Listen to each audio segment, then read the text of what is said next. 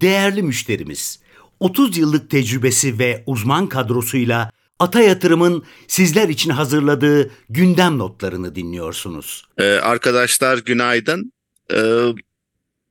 Güçlü bir ayı geride bıraktık. BIST 100 endeksi %14 yukarı hareket etti. O dönemde dolar TL %3 yukarı hareket etti. Türk borsası da BIST 100'de yine dolar bazında %11,3 yukarı hareket etti. Genel anlamda şunu da görebiliyoruz. Aralık ayında ortalama işlem hacimleri toplamda borsanın tamamında neredeyse 60 binlere, yani 60 milyar TL'lere, 70 milyar TL'lere inmişken bu ay yeniden tempo kazandı ve özellikle son 2-3 haftada daha da yükseldi ve son haftada da ortalama 140 milyar TL'lik işlem hacmi günlük seviyesine geldi. Şu an için Türkiye borsasına olan ilgi hala güçlü görünüyor. Bunu genel olarak böyle bir geçen haftayı bir toparlamak açısından ifade ettim. Hala enflasyon beklentileri tabii ki kırılmış değil. Mayıs ayına kadar da yüksek enflasyon görmeye devam edeceğiz. Burada önemli olan kur hareketleri olacak ve kur hareketleriyle birlikte tabii ki tüketici davranışları artı tabii ki satıcıların davranışları da önemli olacak. Özellikle asgari ücret artışlarından sonra. Bugüne gelecek olursak, dün akşam Fed kararını açıkladı ve faizleri değiştirmedi. Tabii bu beklentiler dahilinde olan bir şeydi, fakat önemli olan satır araları. Satır aralarında da şunu söylüyor Powell yaptığı açıklamada, Fed toplantısı sonrası açıklamada, diyor ki ekonomimiz daha iyiye gidiyor. En acılı günler sanki geride kaldı. Fakat diyor hala mücadelesini sıkı sıkıya vereceğiz. Bu süreç içerisinde de hala datalarla birlikte hareket edeceğiz. Önümüzü gördükçe hareket edeceğiz ve bir anlamda da faizleri hemen indirmek gibi bir niyetleri de olmadığının sinyallerini verdi. Yani daha önce beklentiler olasılık olarak %50 civarındaydı. Fed'in Mart itibariyle faizleri indirme olasılığı bu şu anda 1/3'e, yani %33'e inmiş durumda. Açıkçası biz de Fed faizinin hemen indirmesini beklemiyorduk ki, yani daha doğrusu Mart'ta demenin çok zor olduğunu düşünüyorduk. Şimdi tabii ki datayı göreceğiz, gelişmeleri göreceğiz. En önemlisi de enflasyon rakamlarını gördükçe sanki yılın ikinci yarısına doğru daha emin adımlarla bir şey olabilir. Ama bunların en ötesinde en önemli mesaj da belki artık sanki orada da faiz artırımları sürecinin sonuna geldi. Artık indirimi düşünüyor şeklinde. Global piyasaların, özellikle Amerika'nın ilk tepkisi karışık ve negatif tarafta oldu. Olabiliyor. Oradaki borsalarda yukarı gittiği dönemlerde şeyler olabiliyor. Yani böyle hareketler olabiliyor. Buradan rotayı bizim piyasamıza yeniden çevirirsek şunu söyleyebiliriz. Dediğim gibi güçlü bir ay oldu. Bugün Fed kararından sonra bugün belki yataya yakın hareketler beklenebilir. Sindirme beklenebilir. Fakat unutmayalım ki genelde eğer özellikle 4. çeyrekte zayıf geçmişse bizim piyasalarımızda bu rüzgar devam ediyor olabilir. Yani şu anda o modda gittiğini söyleyebiliriz. Sentiment algo tarafına bakarsak da biraz daha böyle yine rakamlar tarafında konuşursak da endeks dün 4500'ün 8500'ün hemen altında kapattı. Bu 8500 rakamı neye ifade eder derseniz 3 Ekim tarihinde sağlanan rekor seviyedir. Yani genel seçimlerin ardından, ki Mayıs sonu diyelim, Ekim 3'e kadar olan süreçte endeks 4600'den 8500'e kadar çıkmıştı. Ekim'le Aralık arasında ise sindirme süreci olmuştu. Yani 8500 olan BIST 100 endeksi 7500 ile 8000'ler arasında uzun süre seyretti. Fakat yılbaşından itibaren de bir hareket içerisine girdi. Yine de şu an için yukarı yönlü sinyaller daha güçlü. Fakat yatırım ilgisi tarafında bir miktar karışık havada var her zaman. Bu olacak da. Yani genel yerel seçimler öncesinde işte enflasyon beklentileri takip ederken karışıklık her zaman olacak. Yani 3 gün giden piyasa 2 gün düşerse bir sıkıntı mı var? Yükseldikçe cesaretleneceğiz. Ama şimdilik belli seviyeler korunduğu takdirde ki bu gün içinde bakarsak da yani eğer 8500 ile 8400 aralığındaki dalgaların ne tarafa kırılma eğiliminde olacak, buna göre hareket edecek. Yine altını çizeyim, yukarı yönlü sinyaller daha güçlü ama ilgi karışık, yani öyle de olabilir böyle de olabilir havası var. Bunun da ana sebebi geçen 3 aydaki kafa karışıklığıdır.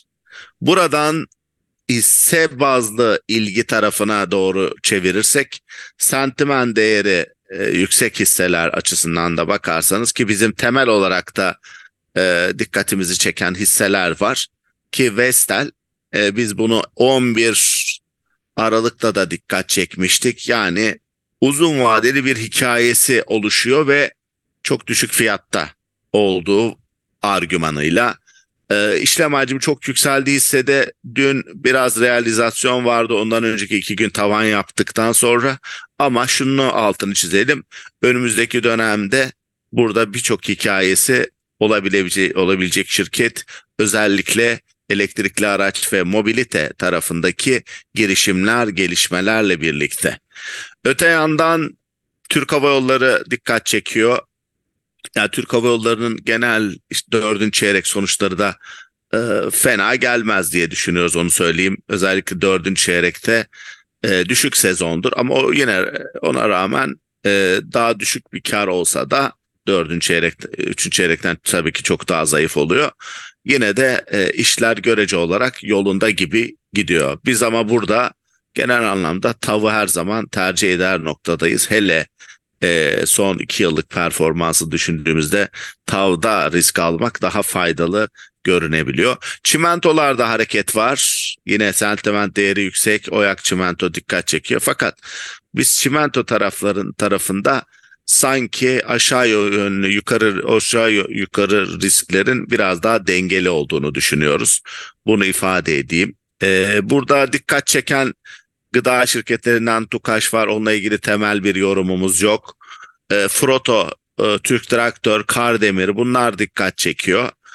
Bunlar da ortada, yani temettü de verebilen şirketler, belli bir dengede olan şirketler ama bunların hiçbirini tam da böyle temel olarak da burası alım seviyeleri diyeceğimiz hisseler değil ama radara takılanlar.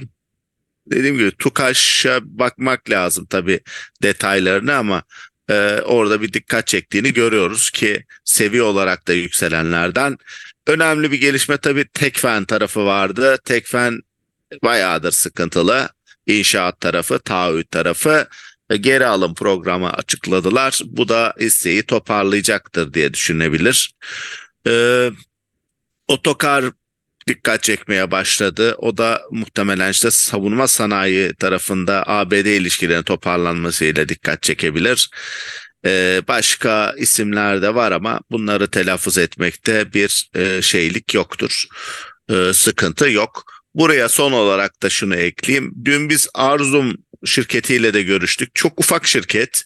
38 milyon dolarlık bir piyasa değeri var. 30 milyon dolarları görmüştü ama ya bu şirketin şu anda özellikle 3. çeyrek sonuçları çok zayıf gelmişti. O da etkili oldu. Şimdi 4. çeyrek tabii ki belli değil, enflasyon muhasebesi tarafı, ama anladığımız kadarıyla 3. çeyrekten çok daha kuvvetli bir 4. çeyrek sinyali aldık. Bunu da bir köşeye yazmak lazım. Özellikle çok ufak mikro hisseler arayışında olduğumuz noktada. Son olarak da yine iç talepte şimdilik bir sıkıntı görünmüyor genel anlamda, ama tabii ki her ay bakacağız. Üreticiler, satıcılar fiyatları ne kadar arttı? Çünkü asgari ücret ve ücret artışları tamamlandı. Bunun alım gücü ne kadar sürede tükenecek? Aslında önümüzdeki 3 ay 6 ayda bu önemli olacak ve yine önemli olan tabii ki bu dalgaları yönetmek olacak. Sadete gelecek olursak, FED kararı öncesi hala faiz indirim sürecine ilişkin beklentiler kuvvetli. Sadece ilk yarıda olmayacağı yönünde, en azından Mart ilk çeyrekte olmayacağı sanki artık kesin. O minvalde de genel bu ayında, Şubat ayının da en azından ilk yarısının yine pozitif gitmesini bekleyebiliriz. Ama bugünün özelinde yatay bir gün denebilecek bir beklenti içerisinde başlayabiliriz. Benim söyleyeceklerim bu şekilde. Ben sözü arkadaşlara veriyorum. Şirket spesifik ya da diğer konularda yorumları varsa buyursunlar lütfen. Ondan sonra yine sorular varsa da ya da yorumlarınız varsa bunları da alabiliriz. Ben teşekkür ediyorum. İyi bir gün diliyorum arkadaşlar. Buyurun lütfen. Herkese günaydın. Cemal Bey'e ek olarak Tekfen tarafında ben de birkaç yorum yapmak isterim. Dün Tekfen geri alım programı açıkladı. Ödenmiş sermayesinin %5'ini oluşturan 18,5 milyon lota kadar geri alım yapacaklarını karar verdiklerini açıkladılar. Bunun içinde 925 milyon TL'lik bir fon ayırdı şirket. Hisse performansının gerçek değerini şirketin yansıtmadıklarını belirtmiş şirket. Bunu hisse performansı açısından olumlu destekleyeceğine inanıyoruz diyebilirim, ama öte yandan zaten aslında Aralık ayında da şirket açıklamıştı. İnşaat tarafında yaklaşık 60 milyon dolarlık bir EBITDA zararı göreceğiz. Öte yandan gübre tarafındaysa Toros Tarım'da bir miktar hacimlerin beklentiler altında olacağına inanıyoruz. Talebin ertelenmesi nedeniyle. Bu nedenle 4. çeyrekte güçlü bir çeyrek görmeyeceğimize inanıyoruz ve seneye de şirketin net zarar pozisyonuyla kapatabileceğini, bu bağlamda da temettü ödemesinin de olamayacağına inanıyoruz. Genel olarak geri alım programını hisse performansı için olumlu olarak değerlendirirken 4. çeyrek finansal sonuçlarının olumsuz gerçekleşeceğine inanıyoruz diyebilirim. Ben de sözü ekip arkadaşlarıma aktarıyorum. Teşekkürler. Merhabalar, herkese günaydın. Geri alıma devam eden şirketler vardı. Yine MLP Sağlık tabii ki yine genelde 5 milyon TL yapıyor. Yine 4,9 milyon TL'lik bir geri alımı var. Tamamlanma oranı %72'ye ulaşmış vaziyette. Ağlatçı Doğalgaz, Doğan Holding ve Enarya'da da var geri alım. Ağlatçı Doğalgaz'da 4,7 milyon TL geri alım programındaki tamamlanma oranı %27'ye ulaştı. Doğan Holding'de 9 milyon TL'lik bir geri alım var. Oradaki tamamlanma oranı %16. Enarya'da da 3,5 milyon TL. Bu da %25. Onun haricinde Aksa Akrilik'ten dün de aslında söylemiştik, bahsetmiştik Aksa'dan da. 4. çeyrek karı iyi gelecek gibi. Benim taraftaki hani iyi karlardan bir tanesi 4. çeyrek üzerinde Aksa Akrilik. Bir tanesi ODAŞ'tan bahsetmiştik geçenlerde. Yine onun FAVÖK tarafı 3. çeyrekten daha iyi kesin. Beklentimiz o yönde. Ama net kar konusunda enflasyon muhasebesi olduğu için açıkçası çok net bir şey söyleyemiyoruz yine o tarafta, ama 3. çeyrekte tek seferlik bir geliri vardı. Bu sefer o olmayacak. O yüzden 3. çeyreğe göre kesinlikle zaten daha kötü gelir. Ama ondan arındırılmış bakarsak, düzeltilmiş net kâra bakarsak aslında 3. çeyrekten daha iyi bir net kâr bekliyoruz. Geçen senenin de çok üstünde. Çünkü geçen sene ODAŞ'ta 4. çeyrek kârı 160 milyon TL civarındaydı. Bu çeyrekte beklentimiz 550 milyon TL civarında olması yönünde. Alarko yine iyi kar açıklayacak bir şirketlerden bir tanesi. 4,5 milyar bekliyoruz şu an 4. çeyrek karını. Koç ve Sabancı'da da ikisinde de banka iştiraklerinden dolayı yani biraz çok kuvvetli sonuçlar görmeyebiliriz 4. çeyrekte. Ama e, Koç da Sabancı da şu anda hani iskontolu işlem görüyor. Ve hala ucuz buluyoruz. Biz en çok Sabancı Holding'i beğeniyoruz orada. Daha fazla iskontosu var ve FK oranı daha düşük. Mesela 2,5'lardayız orada hala. Ve enerji üretim halka arzı hikayesi var. Sabancı Holding'i biz beğenmeye devam ediyoruz.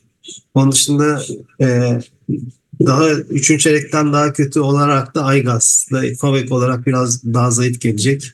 Bizim beğendiğimiz bir hisse ama 3. çeyrekte stok kârı yazmışlardı çok ciddi anlamda. 4. çeyrekte stok kârı biraz azalacağı için biraz daha düşük bir FAVÖK görebiliriz. Tüpraş'la ilgili de Tüpraş'ı biz zaten yani uzun zamandır çok beğeniyoruz. Yine 4. çeyrek kârı da şu andaki tahminlerimize göre işte 20 milyar civarı bir FAVÖK ve 12-13 milyar TL civarı net kar olabilir gibi görünüyor. Temettüsü çok yüksek. Tüpraş'ın hep söylüyoruz. 40 milyar TL civarı bir temettü verebilir. O da temettü verim olarak %15 yapıyor ki yani en yükseklerden bir tanesi temettü verim olarak. Tüpraş'ın bugün marjları açıklanacak.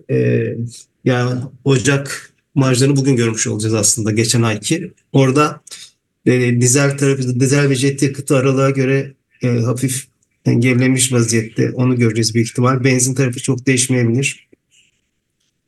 Ama sonuçta tabii Ocak çok zayıf bir ay. Yani normalleşme biraz çok normal. O açıdan da hani biraz bir gerileme görsek bu bizim için sürpriz olmayacak Marş tarafında. Tüpraş'la ilgili bizim görüşümüz çok pozitif olmaya devam ediyor. Temettüye kadar en azından hani güçlü kalacağını düşünüyoruz.